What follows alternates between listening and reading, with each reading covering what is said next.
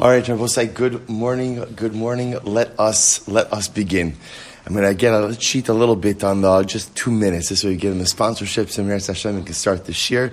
Dafkat 540. So we'll say good morning and a good chodesh to everyone. I want to begin by thanking all of our sponsors, our new Talmud Torah sponsors for the month of Cheshvan. To thank Yanki and Elisa Statman, Yitzi and Rebecca Statman for dedicating the shiurim this month in commemoration of the first yard site of their sister, Menucha Shendel Yehudis Zichron Levracha Bas David Yosef. To thank Shmuel and Rabin Karabkin for dedicating the shiurim this month in commemoration of the 25th yard site of Rabin's mother, Melanie Solomon, Pesa Mira Bas Chaim Zichrona Levracha.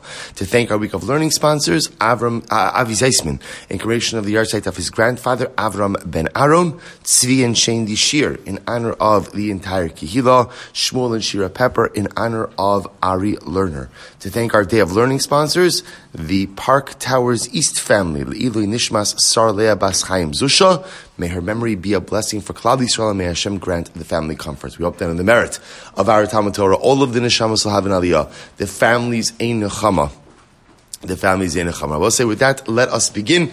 Baruch Hashem, a lot to do today. Not a lot of time, and a lot of Gemara in Meretz Hashem. So I will say today's daf is Kuf Yud Beis, the last daf of Maseches Ksubas Haba Alinu L'Tova. We are picking up in Meretz Hashem on Kuf Yud Aleph Amud Beis 111b, and we are picking up in Meretz Hashem at Amar Le Rebbe. Okay, so it's really a lot to do today. In the intermediate wide lines, it is 2, 4, 6, 7 lines down. So Kevan de Chazi de Mistar. So let's remember again, just to reorient us also just a moment. Rabbi Elazar made a statement that Ami Haratzos, ignorant Jews, are not resurrected during Tchias HaMesim. This statement bothered Rabbi Yochanan very much. So therefore again, Amar Le Rebbe Matzasi Lahen Takana Min HaTorah. So Rabbi Elazar says, the truth is, Rebbe, I found a remedy for the Amei Haaretz. What's the remedy for the Amei Haaretz? The pasuk says, you, the ones who are clinging to HaKadosh Baruch Hu, Chaim Kulchem Hayom. You are all living today. Is it possible for a person to cling to the Shechina? Or as I say, the pasuk itself is difficult to understand. Baksiv, Ki Hashem Elokecha Ish Ochla. The pasuk says Hashem is an all-consuming fire. So how can you cling to something which is an all-consuming fire? Elo kol hamasa bitol talmid chacham. Moshe and I were just talking about this, literally this concept yesterday after davening. Rather, the Gemara says that a person who goes there, a person who goes in and marries off his daughter to a talmid chacham, or does business with a talmid chacham. In other words, he allows the talmid chacham to financially benefit from him. Ultimately, or a person who allows the Talmid Chacham to benefit from his property. So the Gemara says, such a person is counted as if he goes ahead and is connecting, literally is clinging to the Shechina. Similarly, the pasuk says to love Hashem your God, and to go ahead and cling to Him. We'll say such a beautiful Gemara. Is it possible for a person to cling to the Shechina? Is that possible? If a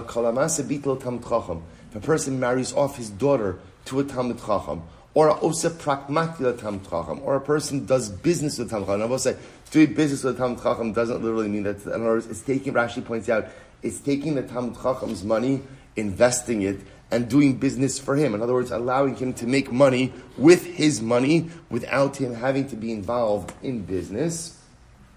Or a person who goes ahead and literally shares his wealth with the Talmid Chacham. Such a person is looked at as if they are literally connecting, clinging to the Shechina. So we'll say the idea over here that Rabbi Elazar is bringing down is the notion Vatem hadveikim b'Hashem Elokechem chaim kulchem hayom. If you cling to Hashem, you will have life. Which means that halacha l'maisa, even if someone is ignorant, but ultimately they have this connection with Torah. How do they have the connection with Torah? Marrying off their daughter to a Talmid Chacham, sharing their wealth with a Talmid Chacham, helping the Talmid Chacham, again, with his own finances. Such a person like that is considered to be connecting to the Shechina, and therefore, again, will be able to partake in resurrection as well. Incredible. Amar b'chei bar Yosef, Asidim tzadikim shematzim va'olim b'Yerushalayim.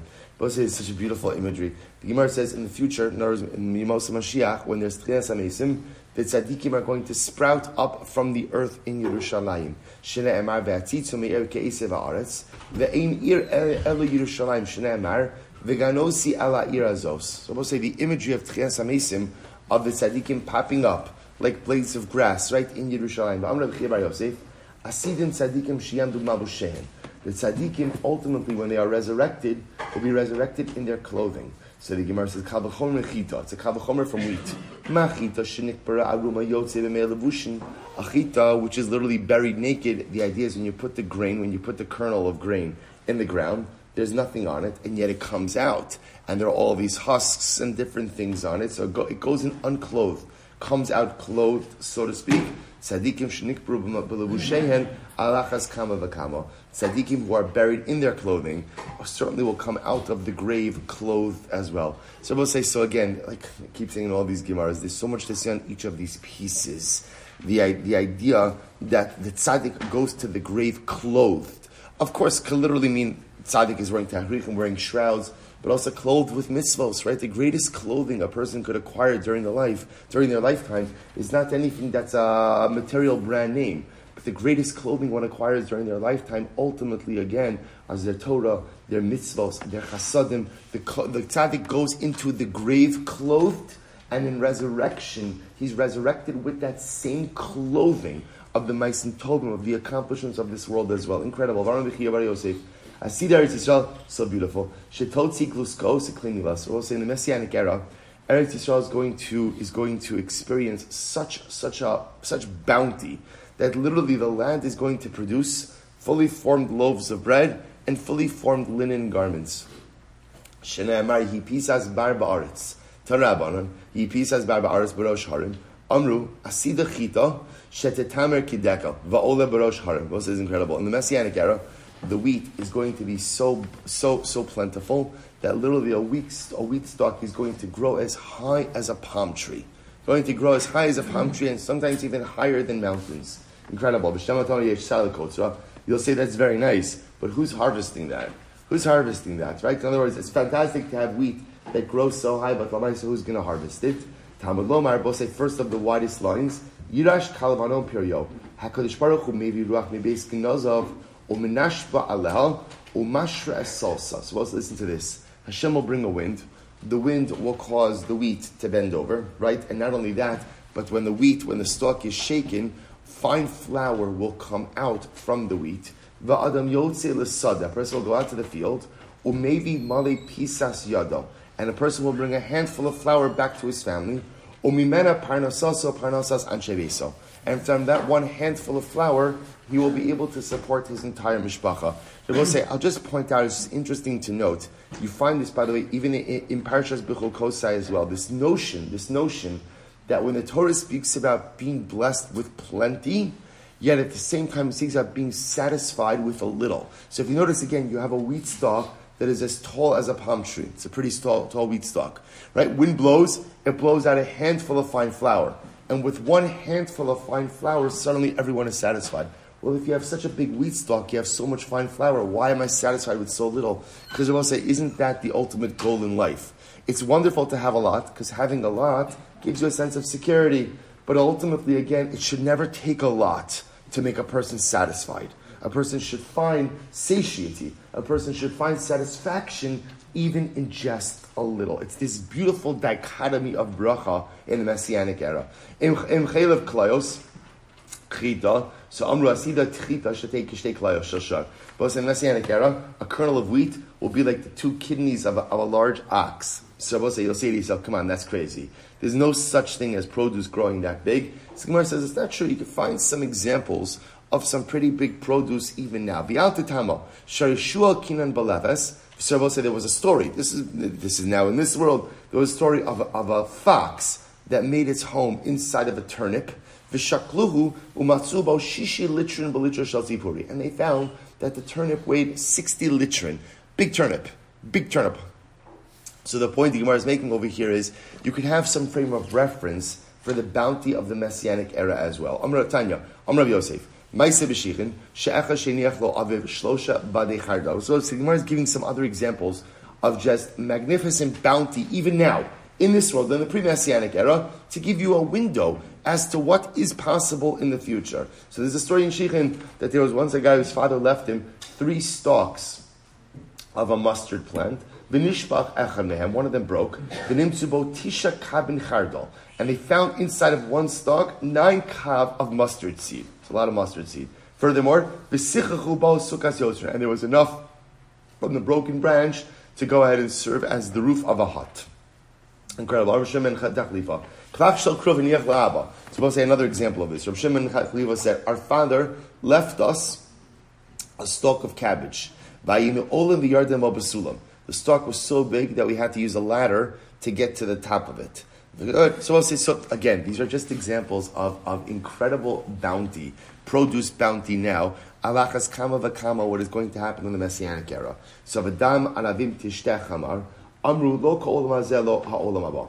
They both say the Messianic era, that's what it means an olam haba in this context. The Messianic era is not like this world. How so? Both say, this is so beautiful. Ha'olam hazeh, yesh bo tsar, liv tsar, lidroch. Both say, in this world, you have to work a lot, right? In other words, if you want produce, if you want anything, you have to work a lot. You have to go ahead. There's tsar. There's effort involved in harvesting. There's effort involved in pressing the grapes. So, olam haba, in the Messianic era, listen to this. Maybe anava achas. So, we'll say a person's going to bring 1 grape, bekaron or besina, in a wagon or a boat. Umanicha b'zavas besa. We'll say here's what's going to happen in the Messianic era.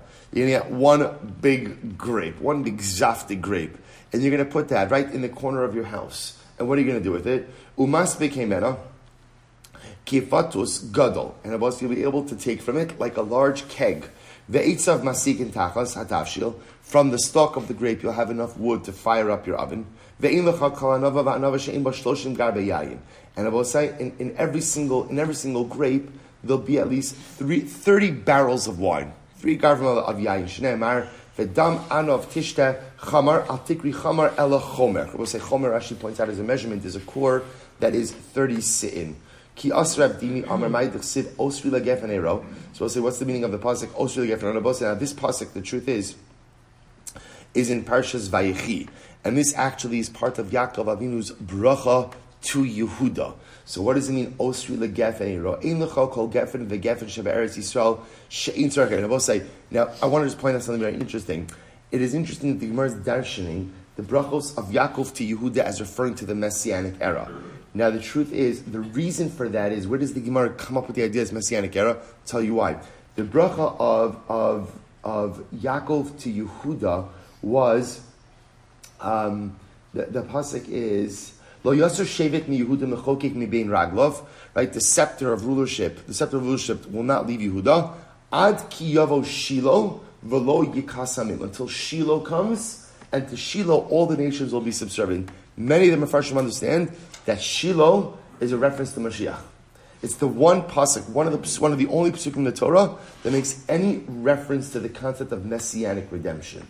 So if you understand the pasuk of Shiloh referring to Mashiach, then the rest of the bracha of Yehuda could also refer to Mashiach as well. So what does it mean when it says Osu the Gefen Iro? Im l'chol kol Gefen v'Gefen Shavar Eretz Yisrael shein tzarich ira achas livtzar. They both say the vines of Eretz Yisrael will be so plentiful that every single vine in Eretz Yisrael will need an entire city to harvest it. Every single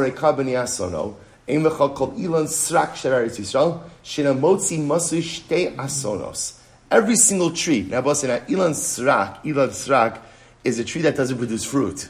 In the Messianic era, even the non-fruit trees will produce fruit. And they'll produce so much fruit that each of them are going to require 2 donkeys to carry the load. Maybe you'll say, fine, there'll be a lot of grapes, but the grapes won't produce wine. Kibes beyayin levusho. B'shem tomer eino odo. Maybe you'll say, it's not going to be red wine. But in the eyes of Chazal, red wine obviously again had a higher level of importance. Tamilomar vidam anav tishtechamar. B'shem tomer eino meravik. Maybe you'll say, fine, it'll be red, it'll be wine, but it won't intoxicate. Tamilomar susa. B'shem tomer in botam. Maybe you'll say it doesn't have the right taste. Tamilomar chalili einayim miyayin. Every palate that tastes this wine, Omer li will give me more. Will say more and more. V'shema tomar lena'arim yafa u'lezikinim einu yafa. Maybe they'll say this wine of the Messianic era, which is so bountiful. It'll be good for young people. Well, say, because you know how young people are. They'll drink anything, right? But maybe for the more refined palate, again, they're not going to find any benefits. Right? Talmud lomar u'leben shinayim mechalav. Al tikri leben shinayim ella leben shanim. Even the ben shanim, those who are older and mature with more refined palates, will enjoy this bountiful wine.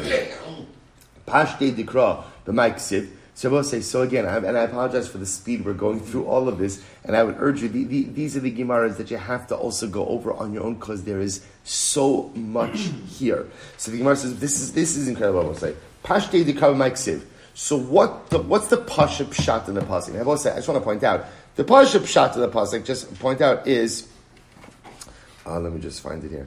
The Pasha Pshat in the Pasuk, Osri the Geffen Aro, means he will tie his donkey to the vine, or the Soreka B'nei Asaro, and again, the son of his donkey, the foal, ultimately again to the Soreka. Soreka could also mean vine, or could also mean a tree. Ki Beis B'nei Levusho, he'll launder his clothing in wine, ubedam anavim suso, and literally again he'll immerse himself in the blood of grapes. The idea of say the Pasha Pshat in the pasuk is Yehuda will be blessed with bounty. That's the idea. Now, I will say specifically, and this is incredible, Yehuda is going to be wine country. Wine country, which I will say, I think one of the most amazing things that you see in modern Israel, is the number of boutique wineries that are in Yehuda and Shomron. It's absolutely incredible to see. Award-winning wines that are being produced in places that literally, again, were deserts, just until the cup. That's the bracha of Yehuda. So that's the Pasha Pshat. The Gemara says, okay, come on, but what's the real Pasha Pshat? So we'll say, this is so incredibly beautiful. The Gemara says, here's the Pasha Pshat. So, Kiyas Ravdini said, Amra Knesset Yisrael V'nei HaKadosh Baruch Hu. Rabbi said, Knesset Yisrael says to Hashem, Klal Yisrael says to Hashem, Ribono Shel Olam, Ramos Be'inecha Debasis Mechamra. HaKadosh Baruch Hu, hint to me with your eyes that I am sweeter to you, more fragrant to you than wine. So I will say, what does this mean? I should spend 30 seconds on this. I will say, what does a Jew want more than anything? What does any child want more than anything? I want to know that my parent is proud of me. And I want to know that my parent loves me. And I will say it's even deeper. I want to know that my parent's proud of me, even though I know I don't measure up to expectations. See, I will say often, children don't measure up to parental expectations. Now, many times that's because parental expectations may be incorrect. But and often a child knows, I'm not measuring up to my parents' expectations. But what does a child want more than anything? I want to know that you love me, and that you care about me, and that you're proud of me, even if I'm not doing exactly what you want and how you want me to do it. And I will say, what does Klal Yisrael say to Hashem? Ramos be'inecha debas semechamra. Tell me, Hashem, tell me, wink to me with your eyes, so to speak, that I'm as fragrant to you as wine. And what? The Gemara says, I'm sorry, and ultimately, again, show me with your teeth. Show me with your teeth means smile at me. Smile at me. And ultimately, again, show me that I'm as sweet to you as milk. Rashi says over here, Ramos li be'inayich v'titargim lashon shchok mitoch choch li be'inayim. So also the Gemara is darshaning the pasuk over here. So it's darshaning it. Sorry, I keep losing the pasuk. Good. So whatever. Darshaning the pasuk, ultimately again, for Hashem, show me, right, wink to me with your eyes that I'm as fragrant to you as wine. Smile to me. Show me the white of your teeth. And ultimately, again, show me, right, smile at me and show me that I'm sweeter to you than milk. It's so beautiful. Both say it is better to literally, again, show your teeth. Means to show the white of your teeth, to smile. Better to smile at someone than to give them milk. Both say such a beautiful idea. What does the Yid want more than anything from Hashem? Hashem, just show me you're proud of me. Just tell me you're proud of me. I know that I mess up. I know that I do things wrong. I know that I don't live up to the expectations, and I know that I'm not living the life I could be living. But despite all of that, Hashem, can you just show me in some way that you're proud of me? That's all I want. Such an incredible idea. So the Gemara goes like, Rabbi Chiya bar Ada, great story. Rabbi Chiya bar Ada, Mikri died to Kidir Reish Lakish Haba. Rabbi Chiya bar Abba was the Rebbe. He taught the children of Reish Lakish. Watch this. Ifkar Tlas Yami V'la Ase. He was out the cheder, he didn't show up to work for 3 days. Kiyasa, when he came back, when Rabbi Chiya bar Ada came back, Amalei, Amai Ifkars, he said to Reish Lakish, where were you? Where were you for 3 days? You were absent from the cheder. What happened over here? You happened from the school. Amalei, so listen to this. So Rabbi Chiya bar Abba said, Dalis achas hiniach li Abba. My father left me one vine. He left me one vine in my Yerusha. And what happened? It was harvest season for the vine. So I had to take off from work in order to harvest the vine. But listen to the bounty. And I had 3 days of harvest. Yom Rishon, Kimol Meos Ashkolos. On the first day, 300 clusters of grapes. Let's say from one vine, 300 clusters of grapes. Eshkol Ligrav. And I will say every single cluster made 1 sa'ah of wine. Ridiculous. Yom Sheni, second day. I also harvested another 300 clusters of wine. Shtei Eshkolos Ligrav. And from that on day number 2, 2 clusters per sa'ah of wine. Yom Shlishi, third day, I harvested another 300 clusters. Shalosh Eshkolos Ligrav. Ultimately, again, 3 clusters per sa'ah of wine.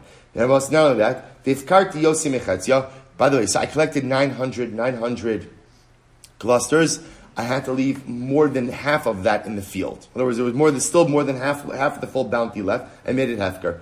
Amalei, supposed to listen to this. Incredible. Reish Lakish, so Rabbi Chiya says, that's why I missed work. I had to harvest the vine for 3 days. Reish Lakish says back to Rabbi Chiya something amazing. Ilav, Tifkart, had you not missed work, right? Had you not missed work, had you come to go ahead and teach the children, Hava Avda Tfei, your vine would have given even more. Your vine would have given up. If you look at the vine, what ended up happening was, first day, 300 clusters, each cluster produced a sa'ah. Second day, 300 clusters, 2 clusters per sa'ah. Third day, 300 clusters, 3 clusters per sa'ah. Reish Lakish says, you have a spiritual task. Your spiritual task is to educate children. Hire someone to go ahead and harvest the vine. Had you hired someone, the vine would have had the same output each of the days. But because you neglected your spiritual responsibilities, there was a diminution in the output of the vine from day to day. Now we'll say, what a profound Gemara. No material blessing ever comes from neglecting one's spiritual obligations. See, I will say, sometimes we think, I'm going to cut a corner over here. I'm going to cut a corner on this spiritual thing. I'm going to cut a corner on this spiritual thing. I'll run from this, run to that. I'll do...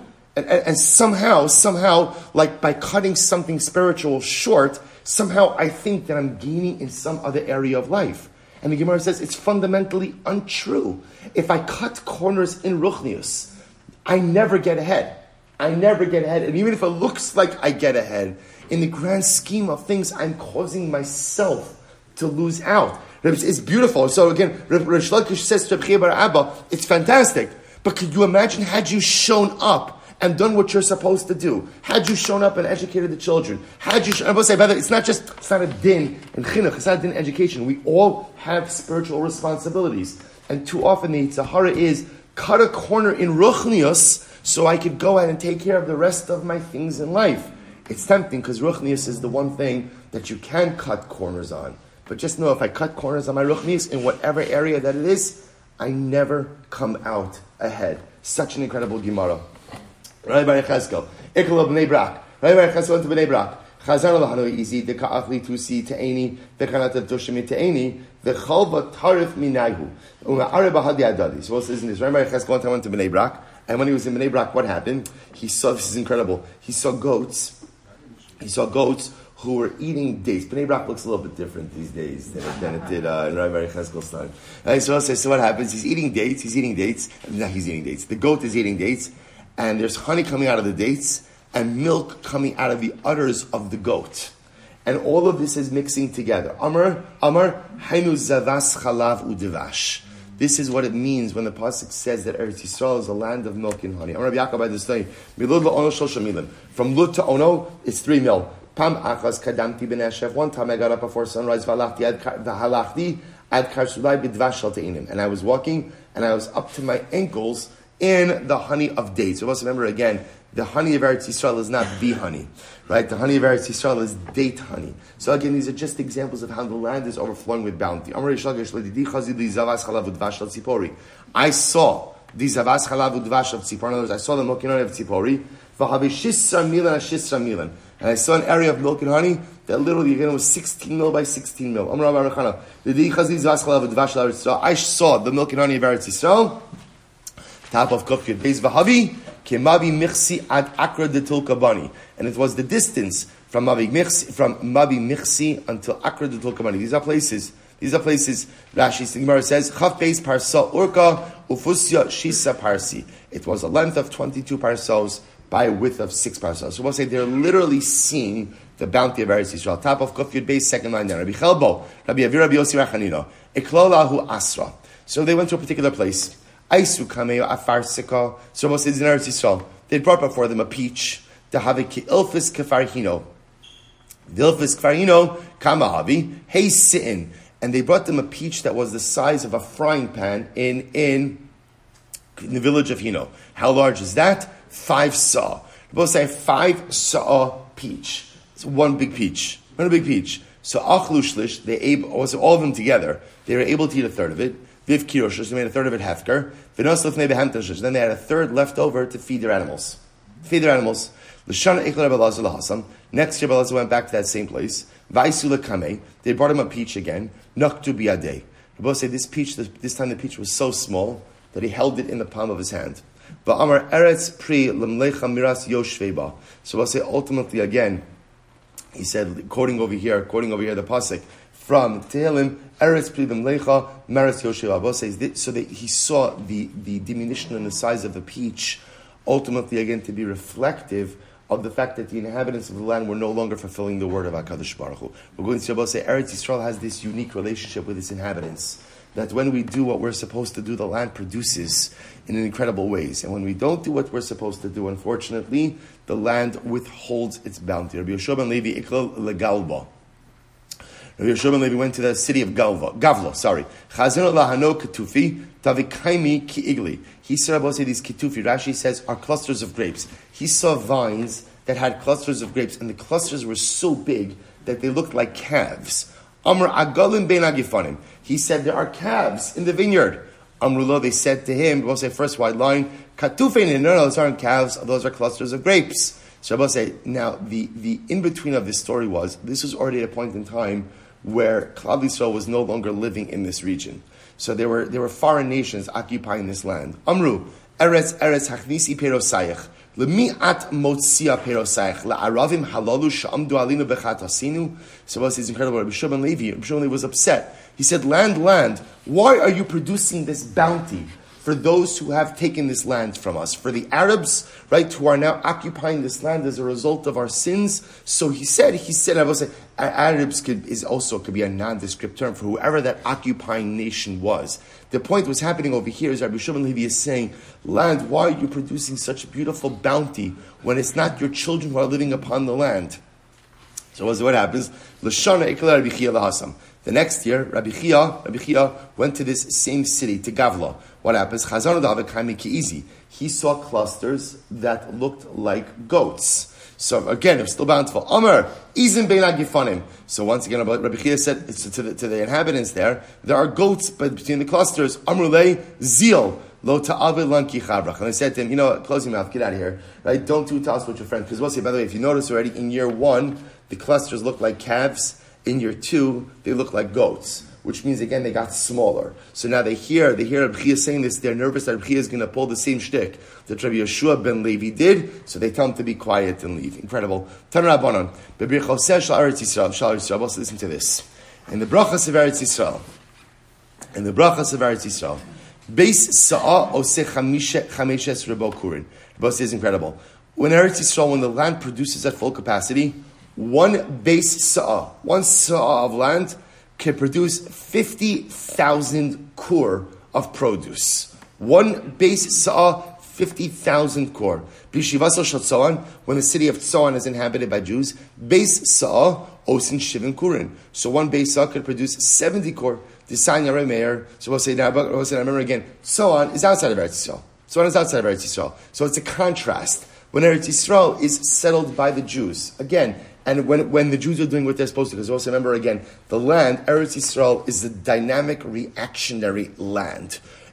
Our behaviors, right, our spiritual state of being is reflected in the land itself. In the land itself. So therefore, when Klal Yisrael is doing what they're supposed to be doing, and the land is reacting a certain way, one Beis Sa'ah in Eretz Yisrael produces 50,000 kor. Contrast that with Tzoan, which is a fertile land outside of Eretz Yisrael, where one Beis Sa'ah makes 70 kor. By the way, one Sa'ah of land making 70 kor is considered great. That's fantastic output. Watch this. I was one time in the valley of Beis Sha'an. Beis Sa'ah osin shivin kurim. Ultimately, again, one Sa'ah of land that produced 70 kor of produce. In general, the most fertile land on the face of the earth is Egypt. That Mitzrayim was like literally the garden of Hashem. It was so fertile. In all of Mitzrayim, the most fertile region of Mitzrayim was called Tzoan. And I will say again, this is why the kings actually chose to make the seat of their monarchy in Tzoan. The kings used to gather there. Now watch this. Now I will say, the rockiest place in Eretz Yisrael, Yoser, Mechevron. The rockiest place in Eretz Yisrael is Chevron. I will say, now how do we know this? I will say, that's why Chevron was used as a cemetery. In other words, it's not a coincidence that, again, I will say, in general, whatever you use as a cemetery, you can't use for farming land. Right? So obviously, you're only going to use for a cemetery a place that you can't really farm. Chevron was considered to be very rocky terrain, and that's why ultimately Maras Machpelah is there. So the Gemara says, "Va'afilu hachi Chevron mavuna al achas mishiva." But so nevertheless, Chevron itself is at least 7 times more fertile than Tzoan. D'chsiv the Chevron sheva shanim nivnesa lifnei Tzoan Mitzrayim. Because also the pasuk says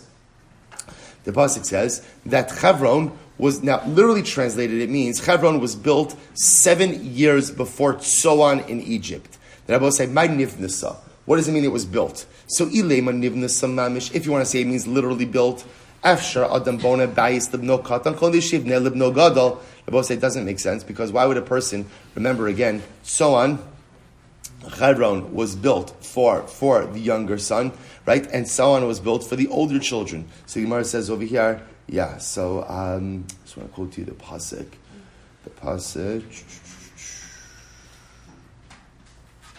Vayalu b'nagav vayavu ad Chevron v'sham achiman sheshevet hama yidei anak v'Chevron sheva shanim nivnesa lifnei Tzoan b'Mitzrayim. So I will say, so the idea over here, my nivnesa. So if it's good, so Gemara says, Shneimar ubnei Cham Kush u'Mitzrayim u'Put u'Kinaan. So I will say, so interestingly enough, so Cham, who got Mitzrayim, was older ultimately again than Canaan, or Cush was older than Canaan, Mitzrayim was older than Canaan. So it makes sense to say that the lands of Canaan ultimately again were built before the lands of Mitzrayim were built before Canaan. If the lands of Mitzrayim were built before Canaan, then why does it say that Chevron, which obviously is in Canaan, was built 7 years before Tzoan Mitzrayim? It doesn't make sense.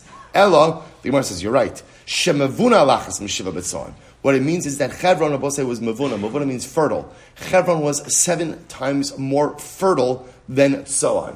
Then I will say, how incredibly dramatic is that? Chevron was 7 times more fertile than Tzoan. Mitzrayim was the most fertile land. Tzoan was the most fertile crescent, right? The most fertile area of Mitzrayim. Chevron is the rockiest area in Eretz Yisrael, and yet Chevron was 7 times more fertile than Tzoan. That is true. And I will say, so Chevron, which is a rocky area, is 7 times more fertile than Tzoan. Aval shelo b'trashim chamesh mios. The Bible said the other areas in Eretz Yisrael which aren't rocky are 500 times more fertile than so on. Incredible. V'hani mili shlo bechoseh. And I will say, by the way, all of this is even when the land is not incredibly blessed. Rashi says, Kishashon mevorechas. All of it's not even talking about in a good year. Aval b'bir choseh. I will say, in a good year, Vayizra Yitzchak be'eretz ahi mea sha'arim. I will say, in a good year, the bounty is even more. Tanya, Rabbi Yossi, Sa'ah Yehuda. You will say what Rabbi Yossi said, one sa'ah in Yehuda, planted in Yehuda, would create the following. Haya oseh, chamesh se'in sa'ah kemach. Chamesh se'in would make 5 sa'ah of regular wheat. Sa'ah kemach, a sa'ah flour. Sa'ah soles, a sa'ah finer flour. Sa'ah subin, one of course brand. Sa'ah morsin, the sa'ah kibur. We'll say the idea being that in Yehuda, 5 se'in, right? I'm sorry. 1 sa'ah of Yehuda would produce all of this. And these are all different types of grain or flour that are coming out of the same sa'ah of wheat, the five sa'ah. Amar le'Yahu Tzeduki. Rabbi Chanina. So I'll say there was a Tzeduki. Remember, who are the Tzedukim? They do not believe in Torah Sheba'al Peh. Right? They do not believe in the oral tradition, right? They only believe in Torah Shebechsav. So let's do it. Rabbi Chanina. Yom Ashbichasa Baha Ba'arkon.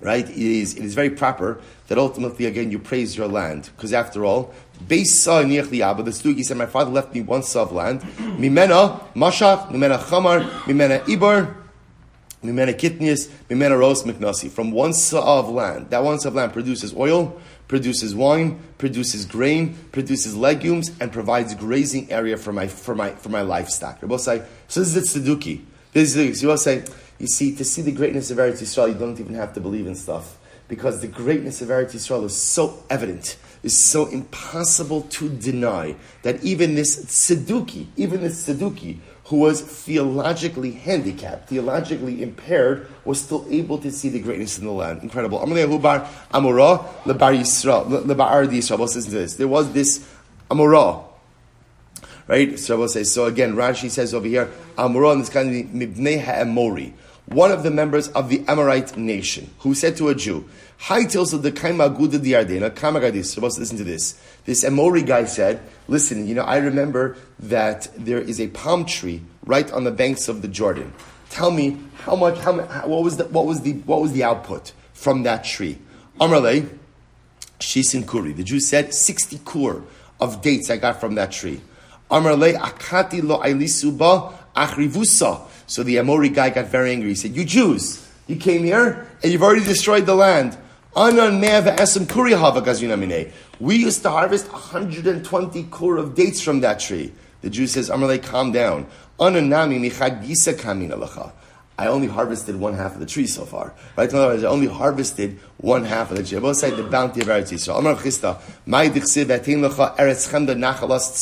What does it mean when I say I will give you, literally again, a beautiful land, the portion of the deer? Why is this Eretz Yisrael compared to a deer? So I will say, interesting enough, after you shech the deer and you flay the skin, right? You flay the hide. You can't fit the meat back in the hide, which makes sense because the hide contracts after the animal skin. But the idea is the same skin, right? That housed all the once it can no longer contain the meat. Both say this is so beautiful. Eretz Yisrael produces too much bracha for it to store.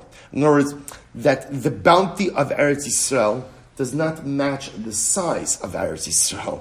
There's more bounty, right? There's more meat than skin. There's more bounty than land. Davar acher, matzvi zeh kal mikol hachayos, just like the sea is fast of all the animals. Eretz Yisrael kal mikol haros as lavash perosel. Eretz Yisrael produces fruits, right? Its produce matures faster than anywhere else. Matzvi zeh kal ve'en b'shar shamin. Maybe the deer has meat, but the meat is very lean. Maybe the fruits of Eretz Yisrael are also very lean. In other words, not in a good way. Talmud Lomar, zavas chalav udvash. Shmeidim mechalav umusukim midvash. They have like the fat, right? They have like the fat of milk and the sweetness of dates. Rabbi Elazar kevasal Eretz Yisrael Amar, palti li mechada. As in Grabo. So when Rabbi Elazar came to Eretz Yisrael, he said, "I've been saved from one thing." Ki samchu, when he got smicha, amru palti mitarti. I've been saved from 2 things. When they told him the secret of the Ibar, which is the secret of how to create the calendar. Ultimately, palti li mitlas. I've been saved from 3 things. What are we talking about over here? Shnei Amar, the Gemara go over quotes the pasuk from Yechezkel. V'haisi yadi al anaviyim achozim shav.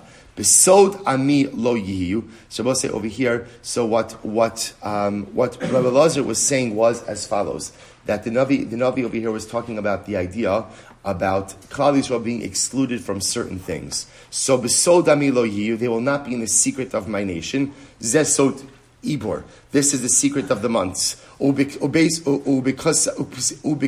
beis Yisrael lo yichtavu zesmicha. Therefore, zesmicha. Val admas Yisrael lo yavo. They won't come to the land. Kimashmo. So Rabbi Elazar said that ultimately, again, when he came to Eretz Yisrael, he got smicha. He was given the secret of the calendar. He was spared. Right? He was spared from these three curses of Yechezkel. Incredible. So Rabbi said, listen to this Gemara. This is incredible. I was saying again, I apologize about the speed, but this is incredible. Rabbi Zera. Kavasak l'Eretz Yisrael lo ashkich mavra. Rabbi say, watch this. Rabbi Zera is about to enter into Eretz Yisrael. What's the problem? He couldn't find a bridge. B'pashtos, I'm assuming this means he was crossing into Eretz Yisrael from the Jordan River. What is it? Right, the Allenby Bridge. Right, he was crossing by over the Jordan River. He was crossing over the Jordan River. So what happened? Rabbi was saying the bridge was down. The bridge was down. So what does he do? So the Gemara says, "Nokit b'mitzvah v'ka'avet." So we'll say there was a rope that like a rope with a very small plank of wood. See, he pulled himself across the river on this very small plank of wood. So we'll say, "Amalei Stuki, Ama Paziza, you impetuous nation, Dekadmisma pumaychu ludinaychu. You are the people who always put your mouth before your ears." What's going to put your mouth before your ears? Rashi says, "Nasev Ishma." Nasav and Ishma, that we said we'll do even before we heard what Hashem had to tell us what we have to do. By Har Sinai. So this guy sees Rabbi Zera pulling himself across the river, right, on a tiny little footbridge, right? He's holding onto a rope, he's about to fall. So he says, "You're a fool, what are you doing? Wait for the bridge to be repaired." So the Gemara says, Amrle, so Rabbi Zera says back to the man, Duchta de Moshe ve'Aaron lo zachula. To come to the land that Moshe and Aaron were not privileged to go. Mi yemar dezachinala. So ultimately, again, who says if I wait, I'll be privileged to come in? I'll tell you, I tell this to my children every single time I'm privileged to go to Eretz Yisrael. As you know, in that first incredible moment, right, where you're coming in by Tel Aviv, right, and you're by the ocean, you see the shore, and you see the first glimpse of land. So just understand, right now, being in the airspace of Eretz Yisrael, you are zocheh to do something that Moshe and Aaron were never able to do. I'll never know as much Torah as Moshe and Aaron. I'll never be on the Ruchni level as Moshe and Aaron. But to be able to set foot in Eretz Yisrael is a schus that Moshe and Aaron themselves never had the privilege. Rabbi Zera says, so the bridge is down. So what? I'm going to let the bridge stop me from getting into my land, from getting home, from getting to the place that Moshe and Aaron never. Incredible story. Rabbi Abba, we'll say other examples of the love of Eretz Yisrael. Rabbi Abba, Menashe Kipi Akko.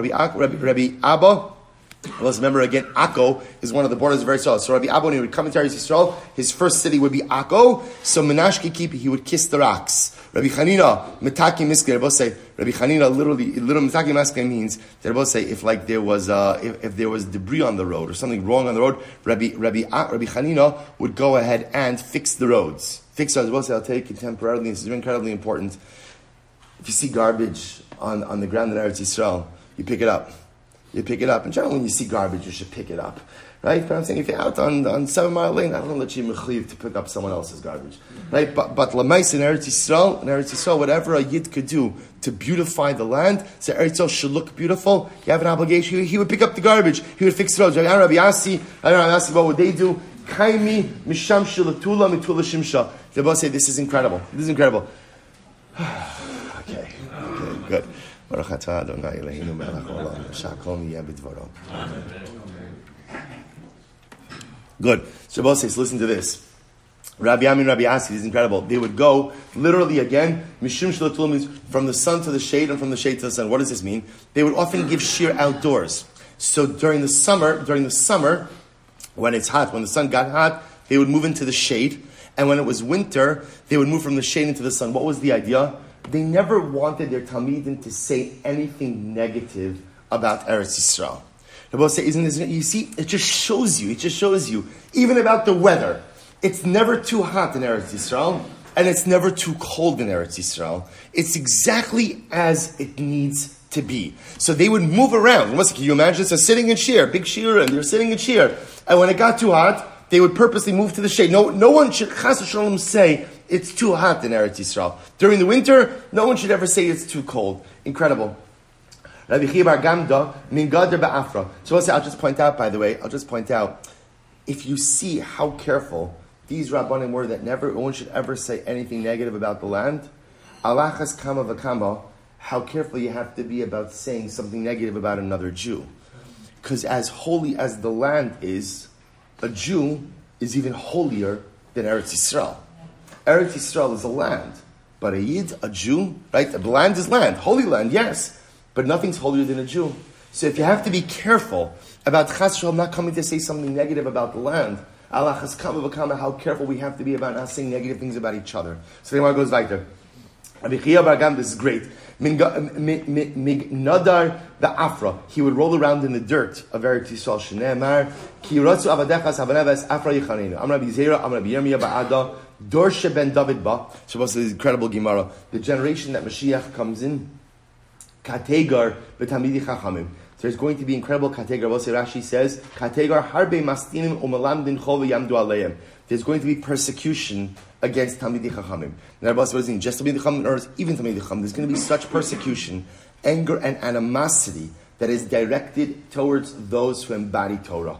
Ki amrisa kamid Shmuel Amar tziruf achar tziruf, which literally means forging after forging. In other words, there's going to be an intensity of anti-Semitism. Shnei Amar the ad ba the od ba Assyria v'shava v'haisa levar ke'ela. So we'll say, so the idea of so Tani Rabbi Yosef bezuzi or bezuzi de bezuzi. There's going to be plundering and then plundering after plundering. We'll say, so the Gemara here describing a dynamic which the Gemara actually explained earlier as well, that in the Messianic era, or in the generation of not in the Messianic era, in the immediate pre-Messianic era, there's going to be an incredible amount of persecution against Jews.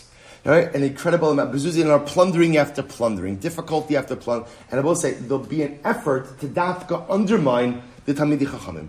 An effort to dafka undermine the authenticity of Torah. So I will say, again, it's just interesting to see that in general, our concept is that in the era immediately preceding dramatic redemption, there's going to be dramatic persecution. Halavai, that these days that the Gemara is describing are already behind us. Right? We've had enough persecution, enough difficulty. Again, recognizing that 6 million Kedoshim less than a century ago. So it'd be hard to imagine that Klal Yisrael could endure any more. Halavai, this period should be behind us. So supposed to remember again, there doesn't necessarily have to be an immediacy the way we understand that there's persecution that immediately Mashiach.